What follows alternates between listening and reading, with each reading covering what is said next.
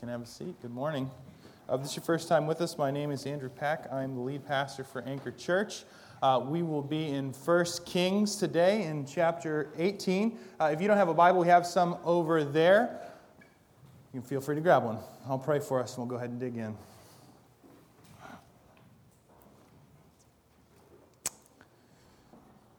Jesus, the journey is too great for us.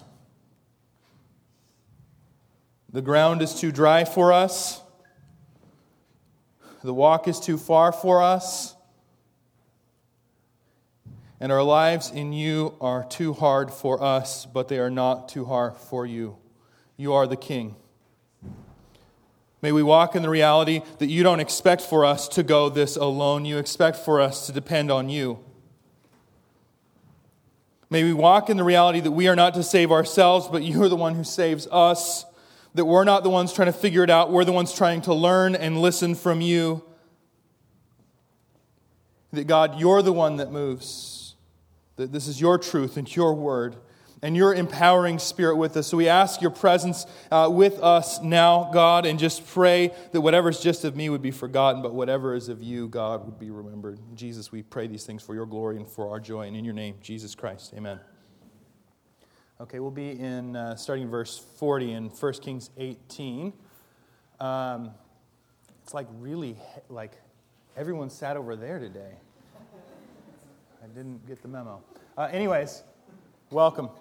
So we're in the Old Testament. Why is the Old Testament important? Well, for starters, there are 929 chapters in the Old Testament and 260 chapters in the New Testament. That's a lot. As evangelical Christians, sometimes it's hard for us because we don't actually know what to do with the Old Testament. We don't know how to navigate it. But the reality is that we are people who believe that the Bible is one story.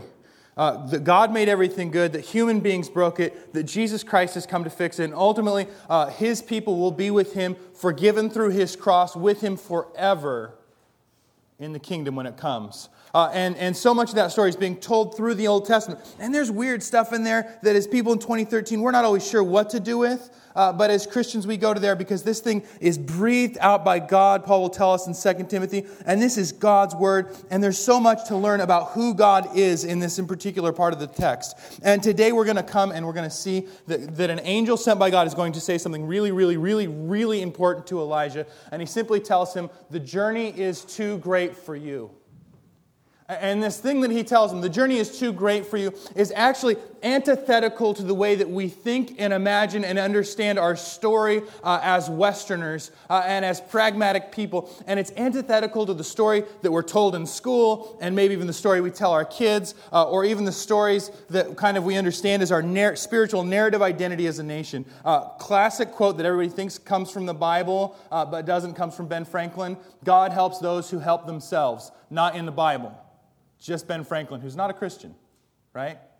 The story that you can do anything that you put your mind to, right? We're told that again and again, even though you're 5'5" and you want to play in the NBA. And everyone says, if you just put your mind to it, and then we make a movie about the one guy who is 5'5" and gets in the NBA.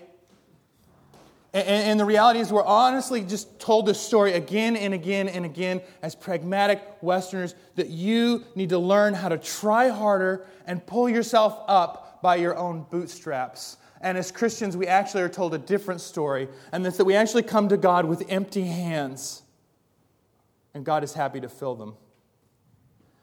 We're actually told the story that it's not our own effort that's ever enough, but that it's Jesus Christ and what He's done that's enough. And yeah, we want to have stick-to-itiveness and we want to have character, but we want to learn to depend. And so often we come to our walk in Jesus with our Western pragmatic lens and say, I want to be holy, so how do I try harder to be holy? And what are the things I need to do to climb the corporate ladder of holy or the corporate ladder of church to be better or stronger or faster? And we come to the kingdom of God and we come to King Jesus with this Western pragmatic lens, when in fact this society that we live in, we actually need to learn to come to this pragmatic Western society with kingdom lenses to know how to live a life that Jesus is enough.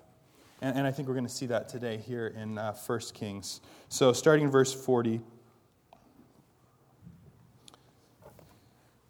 And Elijah said to them, seize the prophet. Okay, so here's where we're at. there's just been a sacrifice off. If you were with us last week, the prophets of Baal built an altar and put a sacrifice on it, and Elijah built an altar and put a sacrifice on it, and they both prayed, and God brought fire down on Elijah's sacrifice, and it was just clear and plain and simple that the God of the Bible is God.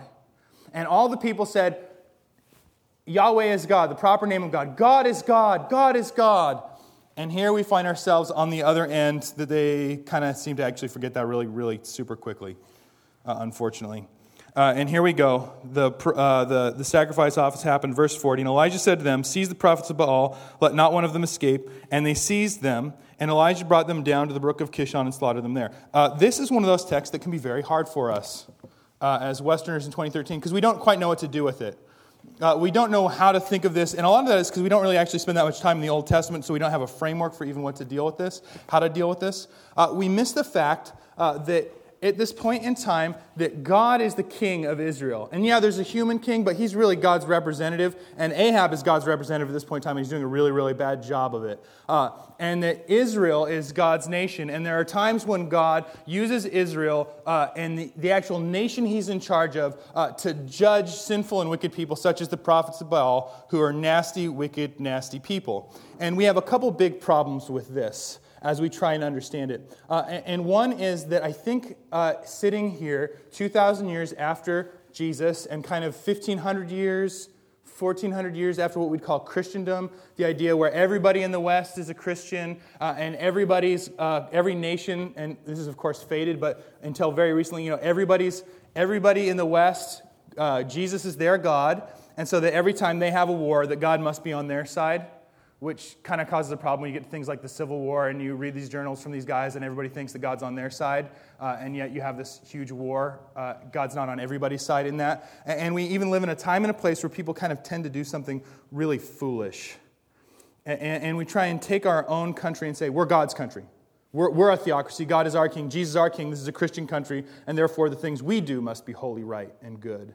And even tragically, when a tragic world event, there always happens to be that one guy that they put a microphone in front of who begins trying to interpret things that happen in a broken world in light of God's judgment on people and start saying, well, that thing happened because this country has stopped doing X, Y, and Z, and that's why God did that to us. There you go. And they try and interpret it through a theocracy lens. And so it gets weird for us when we get to the Old Testament when that's actually happening, because as people sitting here, we don't actually get to do that.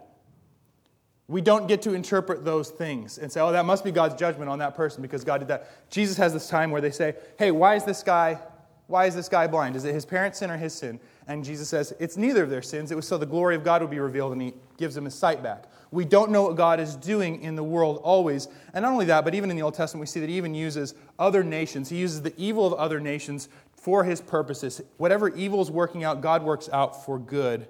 And the other thing is we just plain and simple don't really like the idea of judgment in 2013. We're not really big fans of saying that somebody else is doing something they shouldn't be doing. We're not really big fans of saying that is wrong. It's not right for you to do that. There's times when it gets elevated to the point where our moral conscience just can't stand for it. But generally speaking, we don't like the idea of judgment, and we don't really like the idea of a judgmental God. And we just want to say, God is love, which is half the story. Because God is love, and God is holy. We worship a God who will not sweep evil under the rug and will deal with it. But not only that, we worship the God, Jesus, who saw the wickedness of humanity and enters into human history and lives how we're actually supposed to live and dies in our place so that everyone who would take refuge in the cross would be forgiven for their sins and their wrongdoing and their iniquities, because you and I have sinned. And Jesus Christ came to deal with it. And we miss the fact that Jesus, in his incarnation, comes and says, I haven't come to judge the world, I've come to save it, because he came to offer refuge for all of us. But the reality is he is going to return, and he is going to judge the wicked, and he is going to judge evil, and he is going to come and clear his name. The only innocent man who ever lived, we said was a liar, or we've said is a lunatic, or we've said isn't God. We've said God's not God. That one man, the one God-man, Christ Jesus, is going to return, and he is going to clear his name, but he did so by offering a way for us all out. Verse 41. And Elijah said to Ahab, "Go up, eat and drink, for there is the sound of rushing rain." So what's our scene? Where are we at? There hasn't been rain in the land for 3.5 years. And it's not raining yet. For there's the sound of rushing rain, because it's coming. So Ahab, now hear what Ahab did. So Ahab was there, and all the people were around, and they had the 2 sacrifices, and the prophets of Baal who are kind of on Ahab's side, and Elijah who's standing by himself. Fire comes down from heaven, lights the sacrifice on fire. Ahab looks at that and says, "That's very impressive." And then he just goes back on with his life as it was. And we can do this as Christians. We can see God move in huge and mighty and drastic ways, and then we just sort of move on with our life as it was. We see God heal or do miraculous things, and at some point in time, we just kind of get back up and eat our cereal and go on with our day, right? We forget really quickly, and we're going to see a lot about forgetting today. He keeps going. So Ahab goes off eating and drinking. He's eating his cornflakes or whatever. And he bowed himself down on the earth and put his face between his knees. And he said to his servant, "Go up now, look toward the sea." So geographically, where Israel is at, the sea is where usually the rain comes out of, which is in the west. Go have a look. And he went up and he looked and said, "There's nothing." And he said, "Go up again 7 times. So he goes up and he comes down 7 times. "Go look, is there rain?" "No." "Go look, is there rain?" "No." I won't do it 7 times. But he does this 7 times. Go up, look, go up, look, go up, look. God said it's going to rain. Elijah is taking it to the bank. It's not raining yet? Go up and look. Not raining yet? That's almost 7 times. He takes the promises of God to the bank. When God said so, it is so. God cannot lie. If God says it will be, it will be. If it is not, it wasn't God. Okay? When Jesus, this is really important. I mean, honestly, if there's anything else that's really important, this is what you need to know. When Jesus says yes, the answer is never no. When Jesus says yes, the answer is never no. And Elijah takes this reality to the bank. God said it's time for rain. Keep looking. Keep looking, keep looking. And honestly, I think one of the things that we do so often is we forget. Every time I make a sports reference, I'm always referencing Tommy Nelson because I don't know anything about sports except for baseball.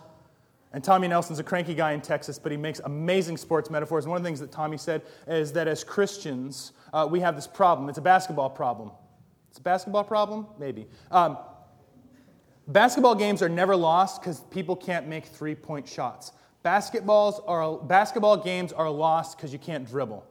Basketballs are lost because dudes don't have the basics down. And so often I think where we get shipwrecked in our faith is we miss the very basic reality that when Jesus says yes, the answer is never no. We do not stand on the promises of God. What do I mean by that? We're quick to forget, right? Because this is true, right? Like the reason you're not working it out with your kids is not because you cannot explain to me the difference between supralapsarianism and sublapsarianism. And don't even worry about Wikipediaing it, okay? It doesn't matter. I mean, it matters, but it doesn't matter, right? The reason why you can't focus on the things that Jesus wants you to focus on is not because you don't know how to parse a Greek verb. It's not because you haven't read Wayne Grudem's systematic theology, which is great. It's not because you haven't been able to figure it out. It's because you've forgotten what's true of you in Christ. If you go with me, just real quick. Ephesians chapter 1. This is true. This is the truth of this church. If you are in Christ, if Jesus is yours, this is true for you. Verse 3, chapter 1, Ephesians. Blessed be the God and Father of our Lord Jesus Christ, who has blessed us in Christ with every spiritual blessing in the heavenly places, even as He chose us in Him before the foundation of the world. You had nothing to do with it. It was all His love and grace and mercy on your life, that we should be holy and blameless before Him. The thing that makes you holy, blameless, and right with God is Christ's plan before the foundations of the earth, not whether or not you had a quiet time this morning. Because this is actually the fuel that you get in the book. Right? Not that you're trying to earn it from God, but this reality is what's going to inspire you to hear from God's voice through His Word. He predestined us for adoption as sons. Do you know that you're His kid? Through Jesus Christ, according to the purpose of His will. He's working out your life. He's working out the good and He's working out the bad, and His hand is on it, to the praise of His glorious grace, with which He has blessed us in the Beloved. That's Jesus, capital B. In Him we have redemption through His blood, and forgiveness of our trespasses. You are a forgiven, blood-bought sinner saint. That is who you are if you are in Christ because of the cross. And how often do we walk away from this and forget this reality? In all wisdom and insight, making known to us the mystery of His will according to His purpose, which He set forth in Christ as a plan for the fullness of time to unite all things in Him, things in heaven and things on earth. In Him we have obtained an inheritance, having been predestined according to the purpose of Him who works all things according to the counsel of His will, so that we who were the first to hope in Christ might be able to might be to the praise of His glory. In Him you also, when you heard the word of truth, the gospel of your salvation, and believed in Him, were sealed with the promised Holy Spirit, who is the guarantee of our inheritance until we acquire possession of it to the praise of His glory. This is Christianity 101. This is the intro to Ephesians. How often do we just forget that we're God's kids, that all of our sins are forgiven, that the Holy Spirit is present with us as we're trying to work it out, that we can go to Him. Psalm 22 links directly the idea of trust and crying out to God. That if you're someone who says, God, I need your help, you're exhibiting that you are someone who trusts God. And how far on the chain of events do we go to, Jesus, I don't think I can do it. My hands are empty and I need your help. I'm a created creature. You are God. You love me. I'm your kid. As your kid, I'm asking you to be with me now. Even in the times where it doesn't necessarily mean that He just erases whatever's going on in your life, but that He's present with you in the midst of the junk and in the garbage and in the struggle. Right there with you. Even when we try and deal with sin, it's like step 10. It's like, well, I have to pull this mechanism and do this thing and exert this will and try harder. Step again, try harder, do this. Rarely do we say, Jesus, I can't do it, I need your help. And that's exactly what He wants us to do. It's exactly what He wants us to do. The journey is too great for you. If you'd go with me again on the things we forget, if you'd go with me to Romans chapter 8. Why are we in Romans chapter 8?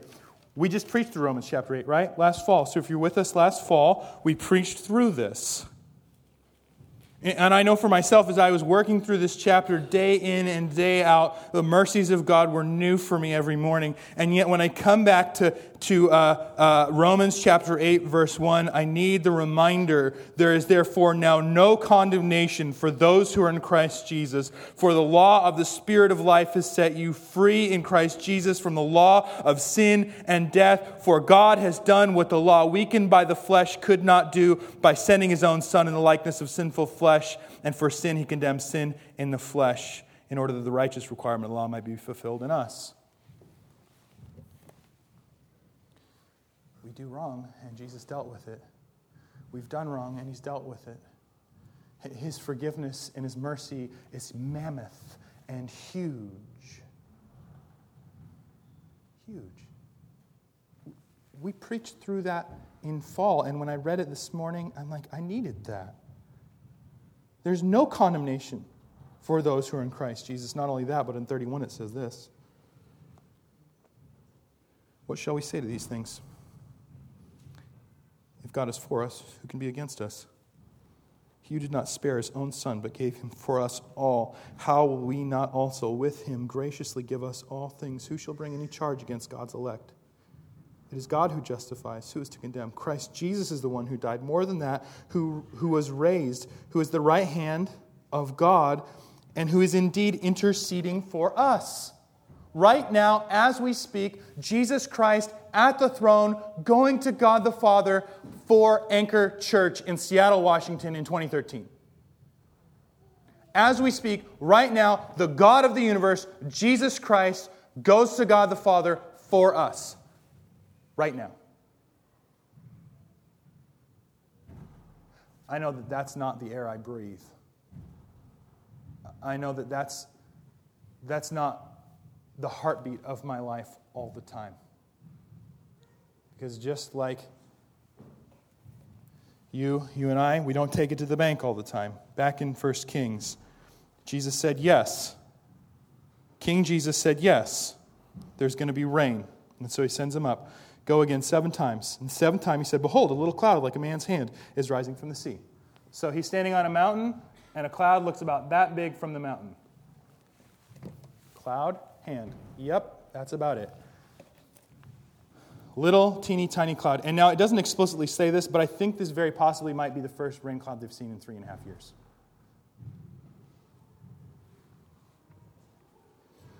And in a little while, the heavens grew black with clouds and wind, and there was a great rain. And Ahab rode, and he said, go up, say to Ahab, prepare your chariot and go down, lest the rain stop you. Little cloud, Ahab, suit up, get to town, because you're not going to make it if you don't go now. Little cloud, they're trying to make sure you know this. Just a little black rain cloud. He says, you got to go, because you won't make it if you don't. And the hand of the Lord was on Elijah, and he gathered up his garment, and he ran before Ahab to the entrance of Jezreel. Ahab told Jezebel, that's his wife, all that Elijah had done, and how he had killed all the prophets with the sword. Then Jezebel sent a messenger to Elijah. So Jezebel is Ahab's wife. She is Phoenician. She is probably one of the instrumental players in importing the worship of this pretend god into God's people, is quite possibly trying to militantly move out the worship of the God of the Bible from Israel.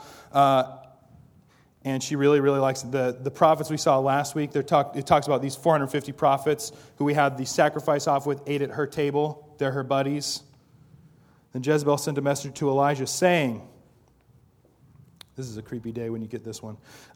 So may the gods do to me and more also if I do not make your life as the life of one of them by this time tomorrow. I am going to get you, and I'm going to get you good. Then he was afraid, and he arose and ran for his life and came to Beersheba, which belongs to Judah, and left his servant there. Okay, so we're talking a very short order from the time that fire from God came down and lit the altar on fire. We're talking, a very, very short time from the time that he's sitting there saying, it's going to rain. God said it's going to rain. It's going to rain. And one message from Jezebel, and he wilts.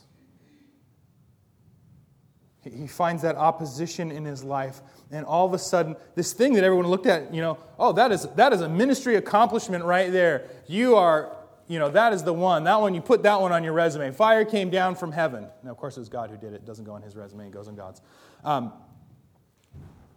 But he hears this thing. The opposition comes, and he just wilts under the pressure. Things get hard, and all of a sudden, he forgets everything that we were just talking about. Right? And this can happen. You wake up, you get in Philippians 2, you read it. Yeah, I can do all things through him who strengthens me. I can do it, whether it's good, whether it's bad, whether I'm rich or I'm poor today, I'm in. You go to work and you get laid off, and you wilt. And I'm not saying it's not a time for people not to come around you, and it's not a time to really seek God in his face. But we're these people who so quickly can switch, and we can just feel good, and I read my Bible, and I'm in, and I'm on it, I'm on the promises, and this thing happens we didn't expect, and all of a sudden we're like, where are you, God? Where'd you go? You were here this morning. We don't even remember this morning. We don't even remember this morning, and that's where he's at. This is bad news. Jezebel wants to kill him, and she's scary. Ahab's scary. She's scary. All these guys who worship Baal are scary. It's a scary scene, and he's afraid. You probably would be too. So he leaves the servant at Beersheba, but he himself went a day's journey into the wilderness and came and sat down under a broom tree. I was relieved. We're talking about rain and trees, and finally there's something I can get my mind around in the ancient Near East. Rain and trees. Jezebel sent a messenger to Elijah. Oh, I read that. And he asked that he might die. Coming off this huge accomplishment, huge deal, he sits down and he wants to die. It's over. I can't do it. It's too much.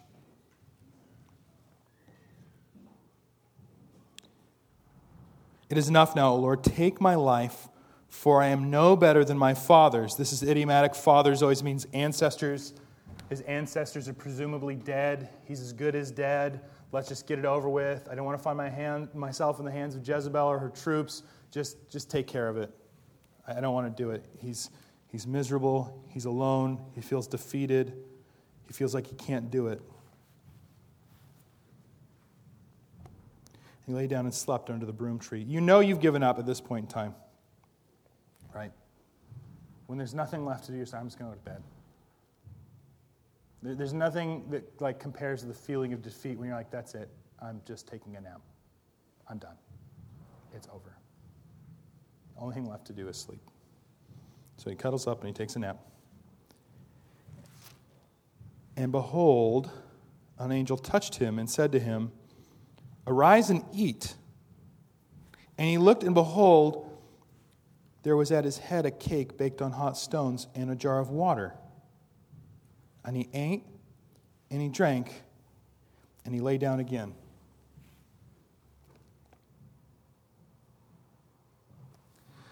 He's eating, he's drinking, God is taking care of him. I think two of the best things you can do as worshipful acts, acknowledging that Jesus is the King of the universe, you can eat and you can sleep.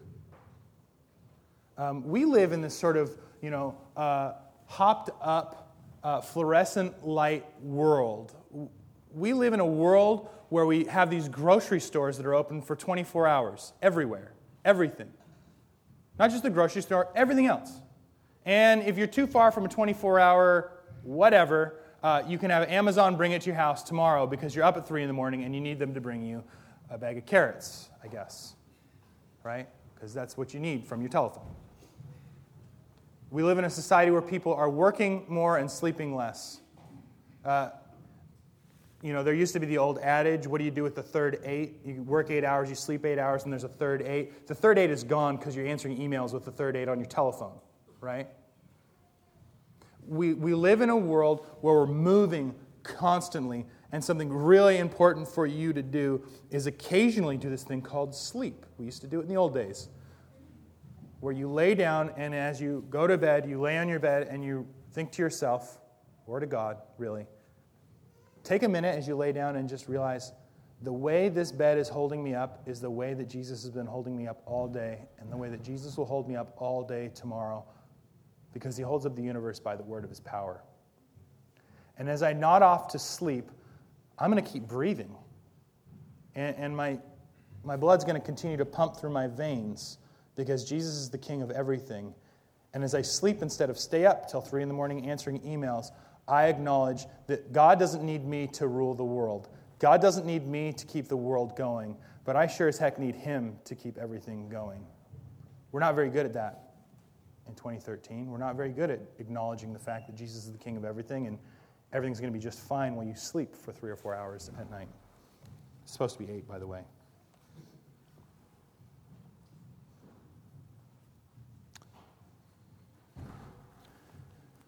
And here's our phrase, right?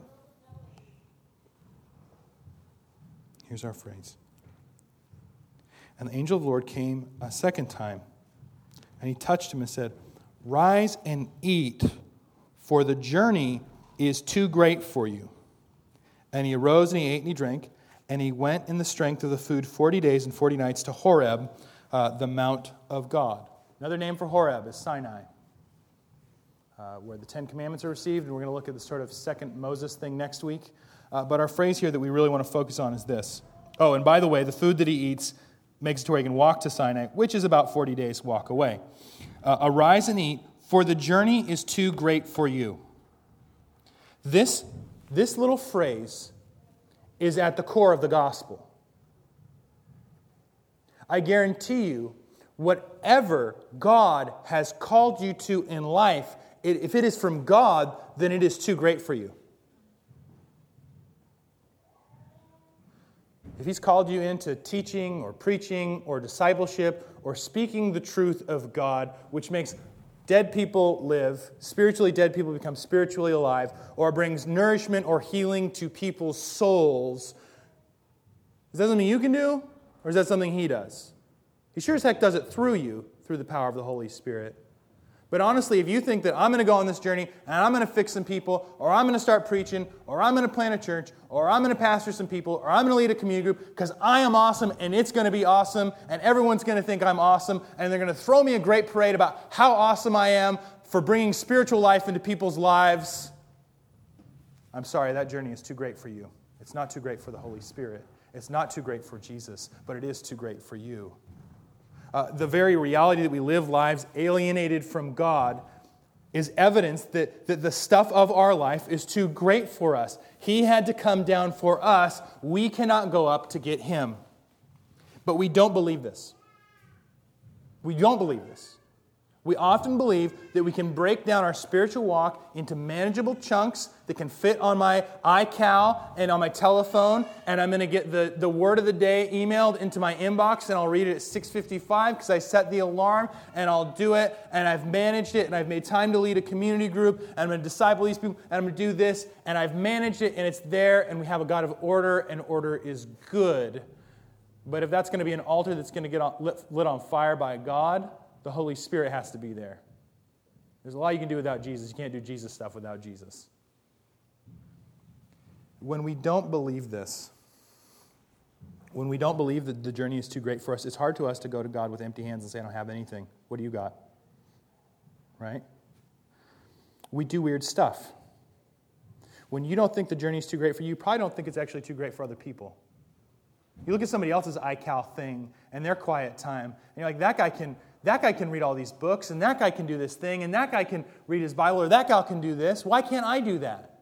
They seem to be doing it just fine in their own strength, right? We begin to compare and do weird stuff, right? We begin to compare the dark night of our soul to somebody else's Sunday best. We begin to compare what's going on in somebody else's manicured lawn with whatever's happening in our living room. We begin to look at the external thing that's happening in their life and compare it to our life and say, well, geez, if that's the way that guy can parent his kids at the grocery store, my life must be a mess. Because he's got it all figured out. Because we don't think the journey's too great for him. We don't think the journey's too great for us. We think we just got to try harder. Right? And we compare. I think this is how it works out if you actually think that the journey's not too great for you. Right? We set our manageable, spiritual, personal, financial task list, and we just begin working our way up the ladder or climbing the mountain. Yeah, I can do that. I got a book. We begin to look for only prudential wisdom. I've got a book that says how I can turn my rental house, my one-studio bedroom, into a mansion. And if I just got to follow these 10 steps, I can do that. That is great. I can read the whole Bible in 90 days by this step, and I just got to read it this way and use their method. And I'm not even opposed to methods and things. I'm just saying if you reduce it to something you can accomplish, that's probably not the fire of God moving. And if you tell God your whole life, you know what, God, I've got this whole thing, this whole spiritual growth thing, I've got this whole financial thing, I've got this whole family thing, I've got this whole parenting thing, it's cool, I'll just do it on my own, we run into a lot of trouble. But rarely do I actually meet someone who's as pharisaical and proud to actually think they can actually do it all on their own. They'll usually tell you about it, by the way, if they are that person. We want to have humility and not think that we can do it all. But I think the bigger problem is that we functionally believe this. Okay? So I'm not saying you're a Pharisee. I'm just saying you live like one. By that I mean, I'll unpack that. By that I mean you might even know, if I think I can do it on my own, then that probably isn't Jesus there. And you think, yeah, I don't want 10 steps to a better life. I just want Jesus, and I want Him to be enough, and I want Him to bring me the better life. No, I don't want the Jesus as life coach. I want Jesus as God. But then we begin to functionally live like it's all on our shoulders and it's all our responsibility. And we always fail at that, right? So we would say, yeah, I want to come to the Scriptures because I want to hear the voice of Jesus Christ by the power of the Holy Spirit. But my default mode at 6 a.m. is arm wrestling the Bible and checking off my reading plan, and I did it, so it's done for the day. Thank you. And that lasts for 3 weeks, and then you quit because that's hard. So you don't live constantly. You have sprinting. I think most of us have pharisaical sprinting, perhaps, where you try and do it in your own strength and it doesn't work, and what that ultimately leads to is apathy. I think we end up there more often than anything. If you think it's done in your strength and your ability and you can't do it, you quit. Take a nap. But there's way better news than that. Because here's the deal. The reality is, the journey is too great for you. If you breathe that in and out, this is the best news that I think you will hear. The journey is, in fact, too great for you. It is, in fact, too hard for you. You want a Christian marriage? You want Christian kids? You want to have a healthy friend group? You want to live on God's mission? You want to tell your barista about Jesus? You want to tell the guy in the elevator about Jesus? You want to love your neighbors? You want to serve your neighbors? That is too hard for you. So this is where you either freak out or breathe a deep sigh of relief. That's up to you. Because here's the deal. In and of ourselves, we cannot love God. But God has loved us first. And in of ourselves, we can't live a life without sin. And so Jesus Christ enters into human history and lives the life I was supposed to live, dies the death I deserve, and we do a trade. My fallen, sinful, broken life for His holy righteousness, so that the God of the universe looks at me and looks at you and says, this is my son or daughter in whom I'm well pleased. He looks at you, and when you jack everything up, loves you, paid for, forgiven. You did fall short, but He doesn't even look at that. Important reality. It's important to have this conversation with your kids, by the way, where you talk about how far their sin is from them because of the cross. How far is that sin when you fell short because the journey is too great for you? East is from the west. So, how far is that way? This is how you have the conversation, by the way. How far is that way from that way? You went into quantum mechanics?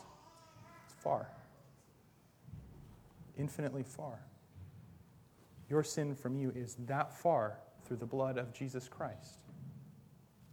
You're loved. You're forgiven. You're His. You're not holding on to Him.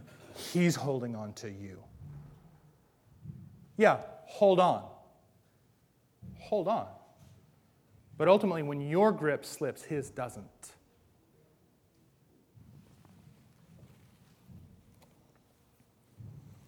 Not only that, but we so often live, I think this is why Paul says it in Galatians chapter 3, did you who began in the Spirit, are you going to finish in the flesh? So most of us, I mean, even this thing that where Elijah is so quick to forget, right? This is weird. I'll just share it. I don't care. You can think it's weird. So just watch the last, I don't use cultural references, so I can do this, right? I don't do these. So here we go. Except for ones from the 80s, which don't work for anybody. But The Karate Kid's still good, and so is Home Alone, right? The last episode of The Office just aired. 9 years of a show. And I realized, I remember the first time watching the first episode of that show, I was not a Christian. I remember where I was, whose apartment I was at, not a Christian. And in that time, got saved, met my wonderful wife, had kids, grown in the gospel, have the pleasure of pastoring along with the other men who pastor this church. A lot has changed in 9 years. And at the same time, anyone who has kids will tell you things like a 5-year-old going from being a baby to being 5 happens very quickly. There's no doubt in my mind that moment when I met Jesus in my parents' living room reading an orange Gideon Bible in Matthew 5 was a miracle. We all have that story. If you didn't grow up in the church especially, I think if you grow up in the church, that's a gift, by the way. But many of us people are like, you're a Christian? For real? I know, it's a miracle. Isn't it awesome? I can trust God in that moment, and then yet when I'm just trying to figure out how to read my Bible in a regular way, I start white-knuckling it and working it out. When I'm trying to figure out how to love my wife or love my kids in the gospel, all of a sudden I'm making plans. Plans are good as long as they're under the reality that it's a miracle of God for you to love God and love others. And so often when we say, I need to love God and love others, we start making a plan. You know where it starts when you want to love God and loving others? Is loving God and understanding what He's done to you, remembering the truth, coming back to that miracle of your life in Christ, your sonship or your daughtership in the gospel of Jesus, and remember who He is. And it turns out when you remember how much He's forgiven you, and how much He loves you, and how much He's moved, and how much He's given you this gift to glorify Him by enjoying Him, oh man, all of a sudden is it easier to love other people. Did you begin in the Spirit? Are you going to finish this thing in the flesh? Some 10-point book or something? It's in the gospel. It's in Jesus. And not only that, the Spirit has come and indwelt us. We forget this. He's taken up geographical residence inside of us. As Christians, we've been washed by the blood of the Lamb, and the Holy Spirit indwells us and empowers our very life and walk. Yeah, you can't do it. He's asking you to do things that are greater and mightier than you are capable of, so that when they happen, it is clear to the world that you've died to yourself and you've lived to Christ, and the Holy Spirit's moving in your life. Just like the altar last week. God wants to glorify Himself through you by doing things that are impossible. The world might not always see that they're impossible, but He's doing impossible things through you all the time.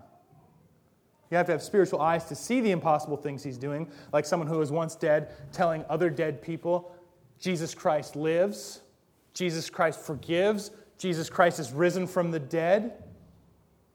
That's a miracle. And the Holy Spirit's with you and empowering you, and you're never alone. And not only that, but look around, you have a people to walk with you. This is the church. We're here together. These people are here to help you. It's not awkward if you look around, but you don't have to, right? We are here to help each other. This is what it is to be a church, is to take responsibility for each other, right? You're taking responsibility for this community is taking responsibility for you. That is a gift that we're here to walk with each other so that each other might see Jesus. God loves us first. Jesus did it all. The Holy Spirit empowers, and there's this people around us together. And when we believe this, when we believe we come to Jesus with empty hands, and He's the one that fulfills us, and He's the one that sustains us, and it's everything He's done, and it's nothing that we do, this runs out worldliness in our lives. This runs out our effort as the source of our happiness or our ability to please God. It runs out our bad theology that says that God loves, we do this to different people. It's easy for us not to be like, well, God loves rich people, right? But oftentimes as we're comparing, God loves that guy more because God's doing X, Y, or Z more in his life. How come? Who said? That's not the message of the gospel. It's not worldliness, it's grace. Everything I have, everything you have is a gift from God. But we begin to rank it, and we get weird, and we compare, and we do all these weird things. And it runs out everything that says that my life should be easy because Jesus is my life coach. And all of a sudden, we can also operate in kingdom confidence because I have great confidence in what Jesus did in my life and in the life of this church yesterday. And I have great confidence in what He's done tomorrow, so I can trust Him with now.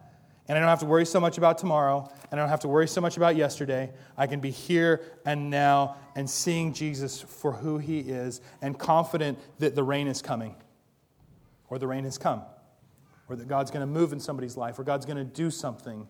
And it's not being presumptuous. There's a difference here. There's a difference here. I'll land on this. Presumptuous is where I say, God, come in and bless this thing that I've built. I'm so smart and so great, and I built this thing. You come on in here. Kingdom living is where we come with empty hands and wade out into what God is doing and say, God, fill my hands because whatever I have isn't enough today. But you're enough today, and you can do this today. And so as needy people, because we're needy people, and in humility we say, well, God, what are you doing today? Where can we wade out into what you're doing rather than inviting you just into my thing to make my thing work for me?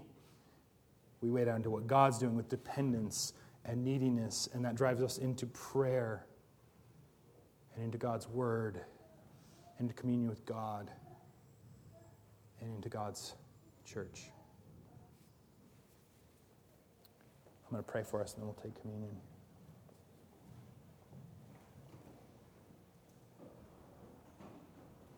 Lord, our hands are empty, and only you can fill them.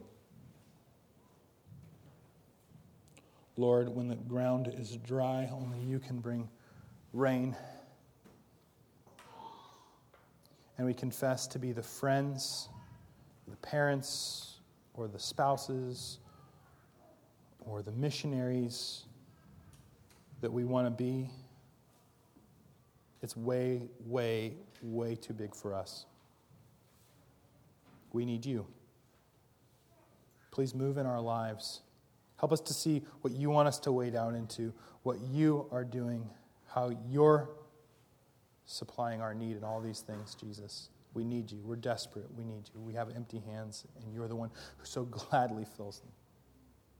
Help us to know today in our hearts, Jesus, that we are sons and daughters of God Most High, that we are forgiven, blood-bought, sinner saints, and we did nothing to earn it, and that you, Christ Jesus, have done it all. And may we worship with joy and gladness.